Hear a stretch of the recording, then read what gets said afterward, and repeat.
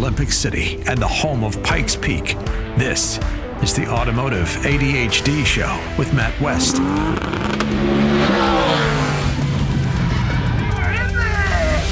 And here we are, rocking it on the Automotive ADHD Show. It's heard around the world as a podcast here in Southern Colorado on the radio. Colorado Springs, AM 1460 and FM 101.1, The Answer. I'm doing the show from the studios right here on Woodman and I-25. Also, you can tune into the show further south in the state in the Wet Mountain Valley on 91.7 KLZR. Matt West here, hanging out with you, talking cars for the weekend. I've got a special show for you today because in the second half of the show, Jonathan Shaw, president of Hemmings, joins me. We're going to do a deep dive into the current collector car market and talk about what the upcoming future classics are. It's going to be a really great interview. I am super excited to have Jonathan on the show here a little bit later. And before we get to that, I'm also going to answer a listener question and talk about loans versus leases. Which one is better? Why would you choose one over the other? There's not necessarily a wrong answer here. It's very circumstantial, and there's reasons why you would do one thing or another. There's kind of two right answers when it comes to this. So we're going to get to the ins and outs of that. And of course, we're going to play your car sounds on this edition of the show. Now, before we get to that, I want to give a shout out to right now. It's the holiday season, right? You know, we just passed Black Friday. We're a couple weeks out from Christmas. Folks are ordering stuff online at record paces, and I do want to give a shout out to delivery drivers, guys who are working for any of the major delivery companies or even the United States Postal Service. So the reason I bring this up is I've had some guys message the show and say, "Hey, we listen to the show when we're doing our delivery routes." And we really enjoy it. And, you know, it just got me thinking about that. And you know who you are if you're one of these dudes doing that. Because, I mean, I will admit, I'm probably the reason you have, like, unusually heavy boxes you have to deal with. Because I'm ordering car parts and all sorts of stuff. And of course, these guys are working overtime here in the holiday season and really making things happen. And again, making it so people like me can buy expensive maybe not necessarily expensive car parts, but heavy car parts, most importantly. But of course, you can catch this show right here on the radio on the weekend. And just because you catch it on the weekend doesn't mean you can't catch it later during the work week. You know, whether you're listening at home, in the garage, in the car, you can, of course, tune into this show as a podcast as well, wherever fine podcasts and mine are downloaded. And again, big thanks to those guys delivering those boxes, making things happen here during the holiday season. Like, really, you are unsung heroes and you deserve some love and admiration. And so there you go. And I'm sorry.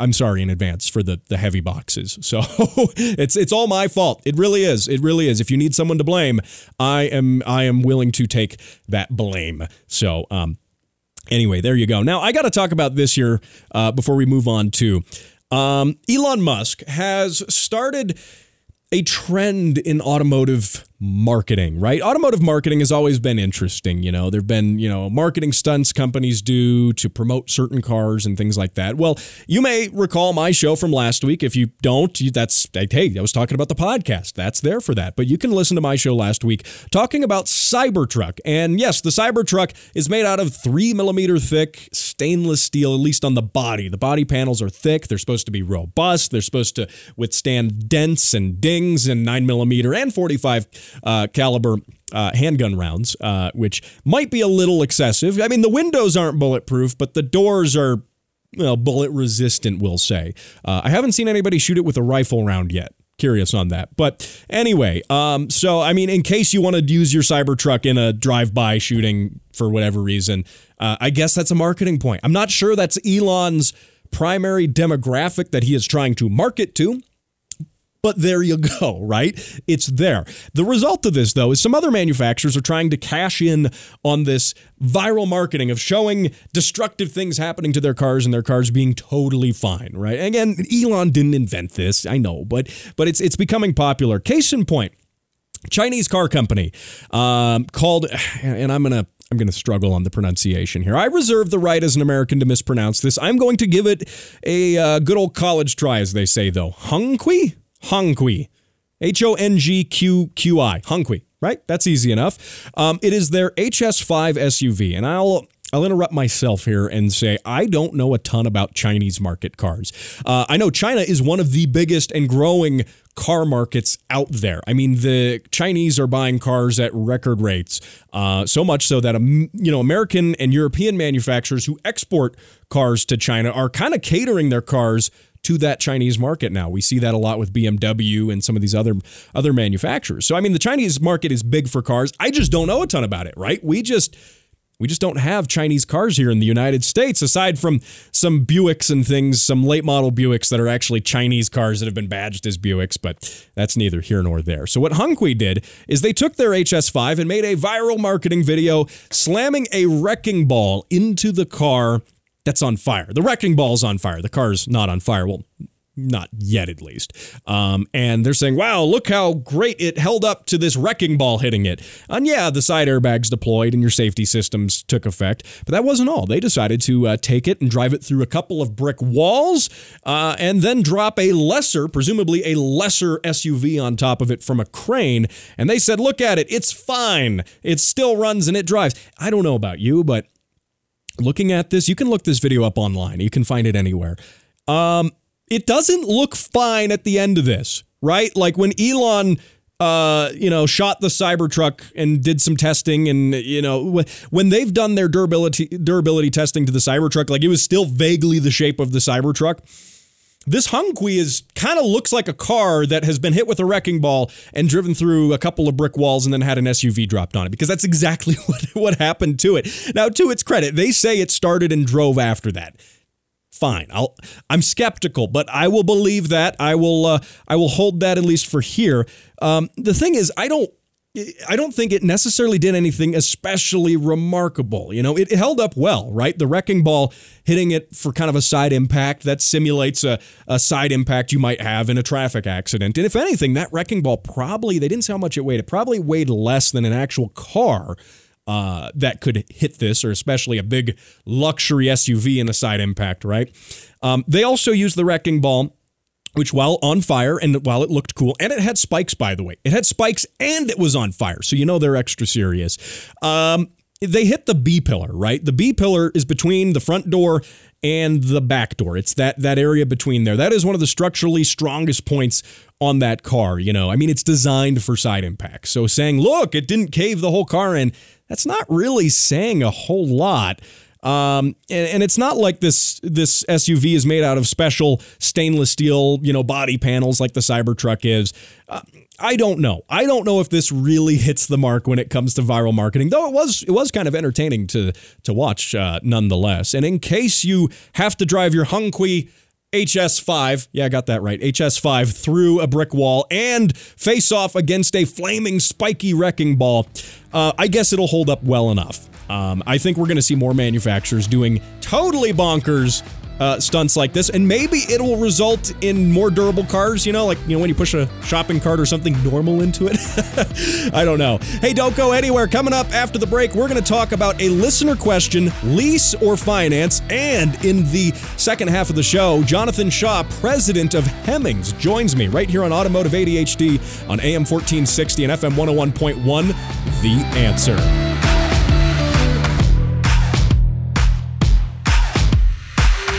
'Twas the night before Christmas when all through the house not a creature was stirring, not even a mouse. The children were nestled all snug in their beds, while visions of turbos danced in their heads. When out on the lawn there arose such a clatter, I sprang from my bed to see what was the matter. When what to my wondering eyes did appear but a Mark IV Supra with boost to here, and a little old driver so lively and quick, I knew in a moment he must be St. Nick. And then in a twinkling I heard the tires screech, the prancing and pawing of each horsepower. Down the track St. Nicholas came with a bound, a bundle of parts he had flung on his back. He spoke not a word, but went straight to his work, and filled all the stockings with speed parts and more, for the children would not have to return the core. He sprang to his Supra, with tires to roast, and down the track he went making the most. With 40 pounds of boost on tap he tore, knowing the children would soon have more. Saying Merry Christmas from the Automotive ADHD podcast. Ho, ho, horsepower.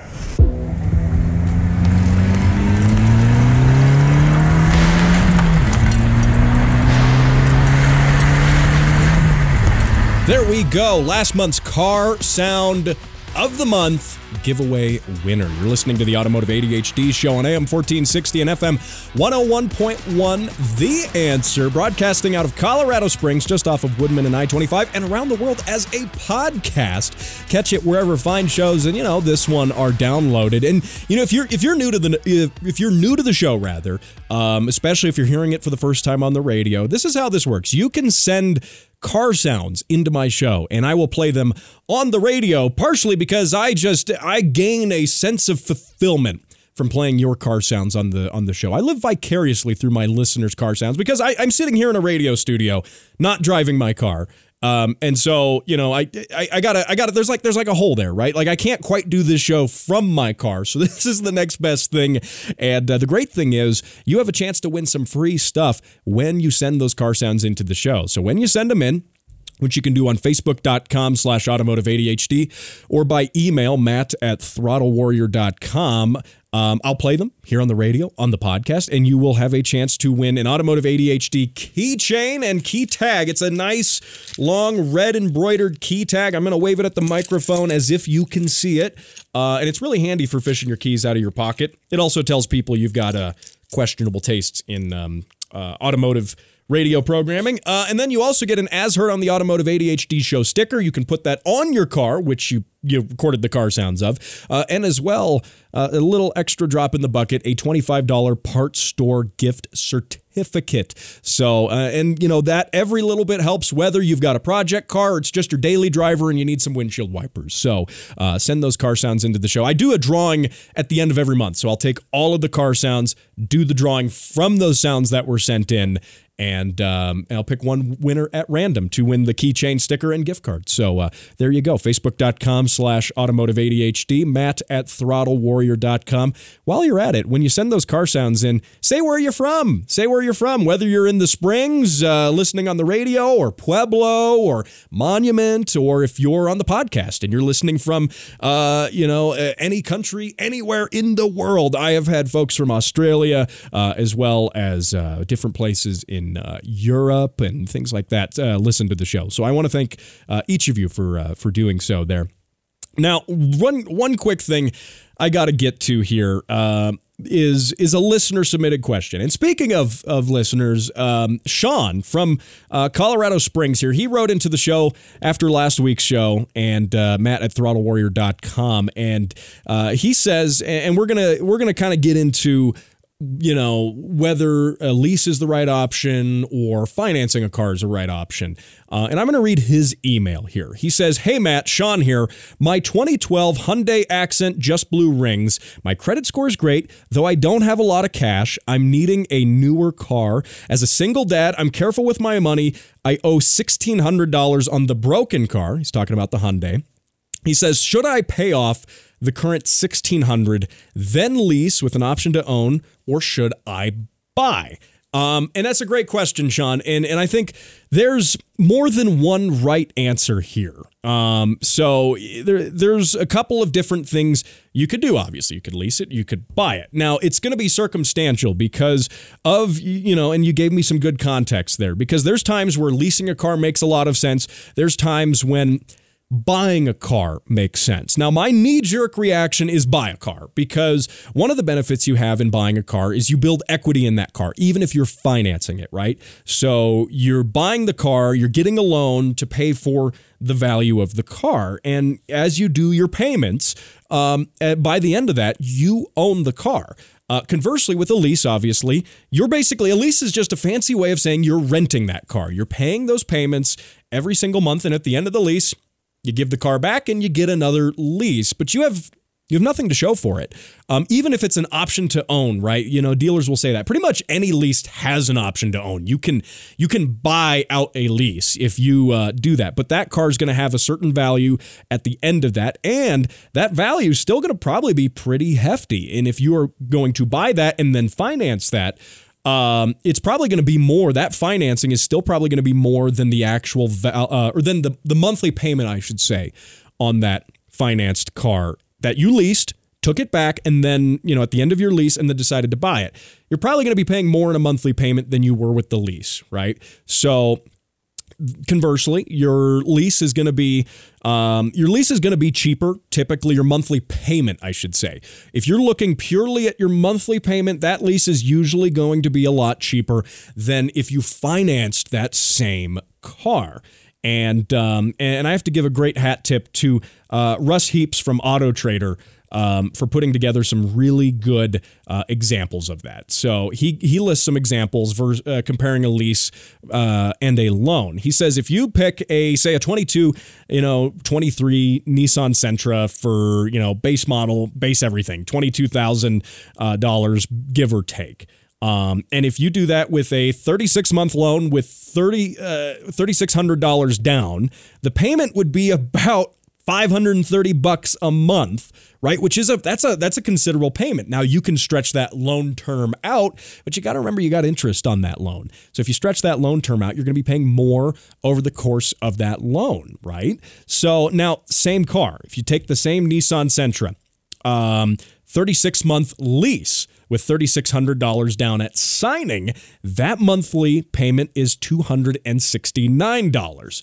Now, if you took that same example car and you financed it for 60 months, that's going to be a $350 per month payment if you were to finance the car. So, right, leasing is going to be cheaper, and oftentimes dealers have incentives for leasing cars, more incentives than oftentimes, say if you're financing the car.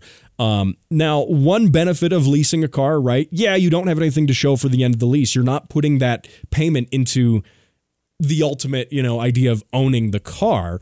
But the benefit of a lease is, especially if it's important to you to have the newest, the latest, the greatest car, right? You do your lease, and at the end of your lease, you turn in the old car and you just get another one for about the same money. So every couple of years, you've got a new car, right? People see you driving around in a nice new car and whatever. It's great. If that's important to you, and for some buyers that is important to have that, that new car, that new tech all the time. They don't really care about owning the car long term. Another benefit of a lease is your general maintenance, your oil changes and things like that are usually going to be covered. You just bring the car to the dealer, they take care of it. No problem. Downside here with a lease is you oftentimes have mileage caps. A lot of leases are 10,000 miles a year, and many Americans drive on average more than that. So that's something you have to consider. If you go over that mileage cap, what's going to happen is part of the lease, part of the contract is going to say, all right, for every mile over your set mileage at the end of the lease. So say it's 10,000 miles a year and you've got a 3-year lease. That's 30,000 miles, right? Just for example's sake. So for every mile over 30,000 miles, it's something like, for example, 25 cents a mile, which that starts becoming really expensive, right? Especially if you need this car for work, it's your only car, and you're still commuting back and forth to work, and you're like, man, I'm like halfway through the lease, but I'm already blowing past my mileage, and I'm just going to keep doing that. I mean, by the time you bring that car back, you're going to get hit with tons of fees. That over mileage stuff is going to just destroy you when it comes to the cost of that. Not only that, yeah, you bring the car back at the end of your lease, but there's usually fees associated with that. A lot of dealers just have lease turn-in fees, which are anywhere from a couple $100 to maybe more, so that's something to consider there. If you have any damage to the car, if it's not in showroom quality, when you bring it back at the end of that lease, they're going to charge you for that. If you get bumped into it, if something bumps into it, a shopping cart, a flaming wrecking ball, like I was talking about in the last segment with that other car, right? If that happens to it, you got to pay for that. And you might not be ready to pay for that, especially if you're considering a lease because it's got a cheaper monthly payment. So, Sean, my takeaway here is you mentioned in the email that you have excellent credit, but money's tight. You're a single dad. You got to be careful with money. Financing a car is going to have a higher monthly rate, obviously. And if we're looking at new for new, it's going to have a higher monthly rate. Leasing, it's going to have a lower monthly rate, but you got to stay cognizant of all of the terms of that lease, the mileage terms, the things like that, damage. A leased car, you can't modify it or anything, which if it's your daily driver, you're probably not worrying about that. So we won't go into that anyway. But that being said, you got to consider those factors, right? If you're looking at a lease because that monthly is cheaper, know those factors going into it. Know there's probably going to be some fees you don't expect on the back end, dealer turn-in fees and things like that. I would still argue for buying that car or financing it, because at the end of that, you own the car. Now, in your case, Sean, I would say look for something on the, not new, right? Obviously, if you lease, you're getting a newer car.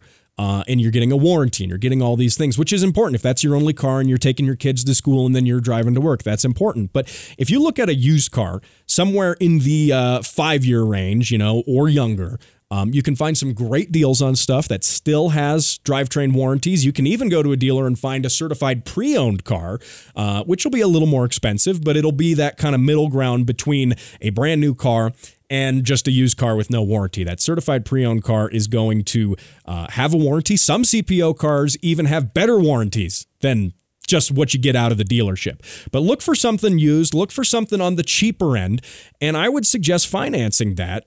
Even with interest rates as they are, you can always refinance at the end of that. And by the end of this loan, you own that car. You have it outright. And now to answer your question, should you pay off the $1,600 that you owe on your current car and then go lease something? Well, I would say you can roll that $1,600 into your next auto loan. So just consider whatever car you're getting a loan on, whatever, 5-year-old or, slightly newer used car you're looking at.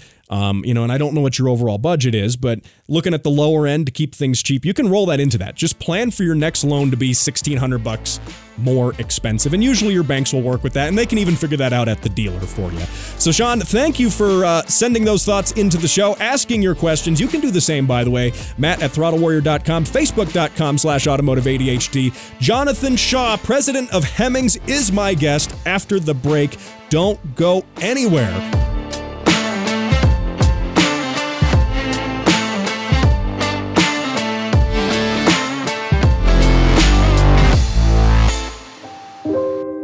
Every day, thousands go without the ability to buy necessary and life-saving parts. Parts like turbos, coilovers, and wheels. I'm Steve, turbocharged BRZ. It doesn't run because I can play with my connecting rod through the hole in my block. Project cars sit unfinished, waiting for parts, collecting dust. My name is Todd, and I bought a rotary. It's okay, bro. We'll swap it. But no more.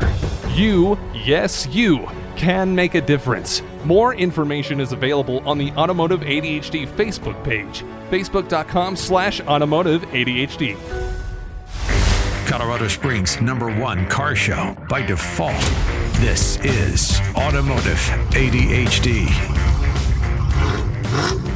And my next guest is someone who has seen success in the business world and now oversees a legendary company that has been serving automotive enthusiasts since 1954. Now, they have the world's largest collector car marketplace, as well as an extensive collection of resources for current collector car owners and prospective buyers. Jonathan Shaw, president of Hemmings, welcome to Automotive ADHD. Matt, such a pleasure to be with you. Thank you so much for having me on. Can't wait to talk cars with you. It's what we love. It's our passion here. Absolutely. I'm looking forward to it. And we got a ton of stuff to talk about. And before we do that real quick, you've got a really cool story with how you got involved with Hemmings, at least initially at a little bit of at a young age. Tell me a little bit about that. Yeah, sure. So I shared a love of cars. I inherited through my grandfather. He was kind of an American hot rodder, 32 Deuce Coupe, 56 F100. It wasn't unusual for us to go on trips together to go look at cars or find, various cars he was interested in. And so we went on one of these weekend trips. We went up to a place called Bennington, Vermont. And I thought we were just going to see a really cool museum at this little, kind of garage gas station museum place. Little did I know he was there to negotiate the purchase of Hemmings. So I sat outside the office waiting my chance to go into the museum and see the cars while he was doing business. And I think I was about 12 years old at the time. And so to come kind of full circle, around and consult with Hemmings in 2018 and then come on as president in 2019 was really special to me, and I have a deep personal connection with this brand and an affinity for it, and it's not just me. Millions of people have a really strong affinity for Hemmings. Absolutely. And it's a really cool story too, because your career kind of took you into some other avenues of business between when you were 12 and your grandfather buying Hemmings. And then you did come back full circle. You kind of pursued some other things and then you came to Hemmings. Just kind of tell me why you wanted to do that. Obviously the connection there with Hemmings, but what drew you to the company? Sure. What I saw in Hemmings, and my background was in digital product development, but had been around the media space, had been doing some M&A work in the media space before that, and had been with a company that is a large publisher of newspapers that had really grown and built a digital and event presence for itself. And what we saw was, my knowledge from that, and my ability to take that to Hemmings and take what was largely a print media company at the time that ran a marketplace, but was very focused on its media business, and understand, hey, there's a massive e-commerce opportunity here that we need to unlock beyond kind of your traditional classified piece. And that's where I saw the opportunity was, expanding the event portion of the business, expanding into online auctions, make offer, direct to consumer sales of vehicles. Was something untapped to the brand, but I think chiefly it was a brand that had tremendous patronage, tremendous respect in the industry, and I thought and it's built on trust and customer service, and I thought, gosh, if we layer on some new technology and a new kind of digital strategy for this existing business, it can really be a juggernaut, and that's really what we've created and continue to build upon now.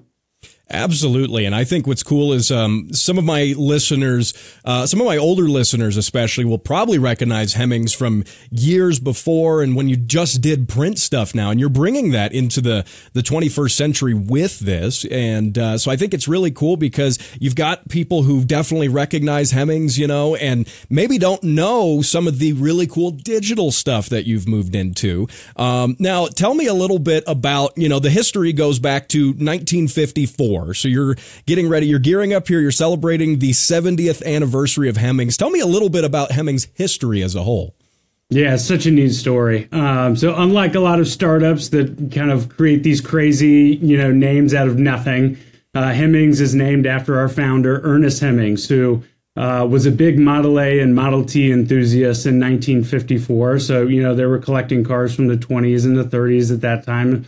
And he saw a need in the marketplace where he and his Model T buddies didn't have any place where they could communicate or create community around buying and selling parts or buying and selling Model Ts, in general, the vehicles themselves. So he created a 4-page pamphlet, mailed it to 100 of his Model A and Model T buddies in their community and car clubs. And that is how Hemmings was born. So here we are 70 years later, after a 4-page pamphlet to 100 people. We'll circulate to over 300,000 plus people in print. We'll do 3.5 million plus unique visitors to the website, to Hemmings.com every single month. So 30,000 cars online for sale at any time. So from those humble beginnings in Quincy, Illinois, in a 4-page print pamphlet all the way to what we are today, is kind of a testament to this collector car community and the love that we all have for participating in this world. Absolutely. And I think what you're doing with Hemmings is, it's astounding when you see the reach that you have with it and how many car enthusiasts, who benefit from some of the things that you do. Now, aside from, doing the car marketplace, run me through some of the things that Hemmings does, because you pretty much do everything when it comes to car stuff, from car parts to information. Run me through some of that. Sure. One area we've really focused on over the last year is developing services onto the marketplace, and we call it building the frictionless marketplace. So we have a valuation product, and certainly you can go on and you can research sold prices for vehicles from anywhere, but we actually personally value your car, where you send in the details and the photos of the vehicle. We research recent sales and comps both on Hemmings as well as, kind of the broad collector range from wherever the sales may happen to that exact make, model, and year and trim package, and give you a personalized valuation in return. We have also added a shipping product directly in where you can get free shipping quotes and book your shipping directly through the Hemmings marketplace. We also have an insurance marketplace with top carriers. So, we're really focused and we'll continue to focus in 24 with a few more product launches and kind of demystifying the space, making sure that anybody can participate, that, no stone is left unturned. We're giving you resource guides, buyer's guides, how to, along with that pricing information. And then on the flip side, once you go for the buy, making sure it's extremely transparent. The pricing is all up front, the insurance, the transportation is a part of it. So really focus on, making the collector car space an easy place to buy and sell and participate with as much transparency and the least amount of friction as possible. And I think that's a really handy thing to have as a car enthusiast. You've got a couple options when it comes to buying a collector car, for example. And those, range from everything from your Facebook marketplace classifieds to Craigslist to, huge auction houses too. And there's a lot of mystery there if you've never bought a classic car before, in valuing the car and inspecting it. And like you mentioned with shipping too, I think that's really, really incredible that you are able to at least provide some context into how people can ship their cars. Because that's always a big hurdle. I think a lot of guys don't want to ship a car and may miss out on some really cool collectible opportunities just because of the challenges in setting up shipping a car. I've shipped a car personally, and I went the route of finding a trucker and going through a company that works with the trucking dispatchers and finding a trucker, and then you got to wait for them to load up a trailer and all of this stuff. And I mean, it was an arduous process, at least going into it without knowing anything. And with you bringing that knowledge with Hemmings and then all of that support base with the insurance and all of the above, I think it's really, I hate to use a cliche, but kind of like a one-stop shop. Like you can kind of get everything done you need to do in the collector car world with Hemmings. Does that sound right? That sounds right. That's exactly what we've tried to develop is kind of a place where every single opportunity where somebody say, I don't want to buy a collector car because I don't want to deal with shipping, or I don't know how to insure it, or I don't know what to pay for it. We've tried to create products that get people through every single step of that process. And, the shipping portion is a shipping marketplace. So, folks can know that they're getting a best price from, a wide range of certified carriers. They can choose enclosed shipping. They can choose open shipping. Not every project car needs to be, inside the climate controlled trailer, but, some certainly do. Our marketplace runs the gamut from project cars at a few $100s or $1,000 all the way up to, $14, $15, $20 million Delahaye's and some really special stuff. Wow. My guest is Jonathan Shaw, president of Hemmings. Now, we're going to talk more about Hemmings. We're going to talk more about some of your thoughts, Jonathan, on the collector car market as a whole in the next segment coming up here. Don't go anywhere. You're listening to Automotive ADHD here on AM 1460 and FM 101.1, The Answer. Ladies and gentlemen, the Speed Council proudly presents Automotive ADHD, now on video. For better or for worse, subscribe to Automotive ADHD, now playing on YouTube and Rumble.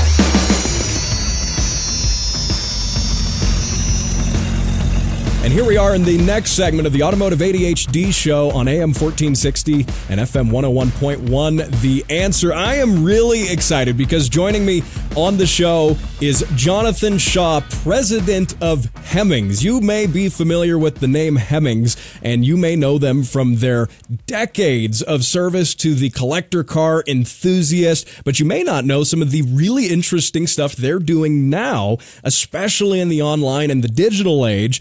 Jonathan, thank you for joining me here on the Automotive ADHD show. It's great to be with you, Matt. What's better than talking cars? Who doesn't want to do that? I know. I mean, hey, I talk about cars on the radio because, my friends have gotten sick of me talking about them so much everywhere else. So here I am. Now, that being said, Hemmings has got some really interesting stuff. In the last segment, we really touched on the services that you provide and how Hemmings is kind of a one-stop shop when it comes to, anything for the car enthusiast. Now, I want to talk a little bit now about the classic car market, the collector car market. There's a lot of, I hear a lot of speculation, and I could even be accused of doing some speculation on what the market's doing. What are the next collectible cars? Now, you as the president of Hemmings have a really interesting perspective on that. Where do you see cars going here in the next couple of years? What trends have you seen leading up until now? I know we've had, some cars, some eras of cars start to, get really expensive and others maybe not. What are your thoughts on the collector car market as it is right now? It's changed considerably. Just the sheer way people buy and sell cars now is completely different. I liken it to the kind of Amazonification of our world. In general, you're seeing so much more e-commerce of cars happen than ever before, where people are buying cars. And I think a testament to kind of what we've created at Hemmings and others, with as much transparency as possible, with as detailed research and photographs that we're requiring people to put up. People feel a lot more comfortable about buying a car. There's places where you can order pre-purchase inspections and get that taken care of before you move through. So you're seeing a lot more e-commerce in buying and selling cars. Whether that's live online auctions on Hemmings or our make offer product, or just going the traditional classified route. And so the online portion has risen. I think you're seeing a lot more trading. During COVID, you had a huge spike in desire and people wanting to, and showing and executing interest in collector cars, because in some states, that's all you could do. You were either going to the grocery store, or you could go on a car ride, or you worked on a car in your garage as a way to spend your time during COVID. So we saw prices rise considerably. You also saw the largest demographic group in America start to sell off, kind of the older boomer generation. And then you started to see millennials come into their buying power. And that has shifted interest considerably. So, the millennial interest is really in both SUVs. So you're seeing the rise of SUVs go up considerably. But you're also seeing the 80s and 90s cars take off like wildfire right now. So you're talking, significant number of sales starting to come through on Grand Nationals, on Fox Body Mustangs, on third-gen IROC Z Camaros. Price averages going up, $5,000+ a year, kind of on average in those sales in a single year period. So those are starting to rise considerably. Where we're seeing some fall off is in kind of your traditional hot rod scene. So, 20s and 30s hot rods, Model A's, Model T's are certainly backing off quite a bit in the marketplace right now. Between those things, you've got the rise of also resto mods. So you're seeing resto mods at auction where somebody has swapped out the traditional, carbureted engine and driveline and for a new transmission, either an LS, or a Gen 3 Hemi or a Coyote motor, Bluetooth stereos inside, AC, kind of all these wonderful things that we've gotten accustomed to. So you're essentially taking the beautiful styling of a collector car and you're matching it to a modern, dependable driveline. You're seeing resto mods start to demand higher prices in some cases than numbers matching, kind of what we would have considered a couple years ago as the holy grail auction cars. And that's interesting because when you look at, your numbers matching collectibles and your sort of museum cars versus your resto mods, and there's a big difference there in what the cars do and how they operate. I think some of that maybe could be attributed to the fact that your millennial buyers now, and I like to see this, maybe are actually driving the cars a lot more too. Do you see that? I think you're exactly right. It's long been said the millennial buyer group, they're a very experiential group, right? Mm-hmm. They don't want to buy goods just to have goods. They want to go out and use them. They go camping. They go on road trips. So certainly, yes, I think the millennial group is going to get behind the wheel.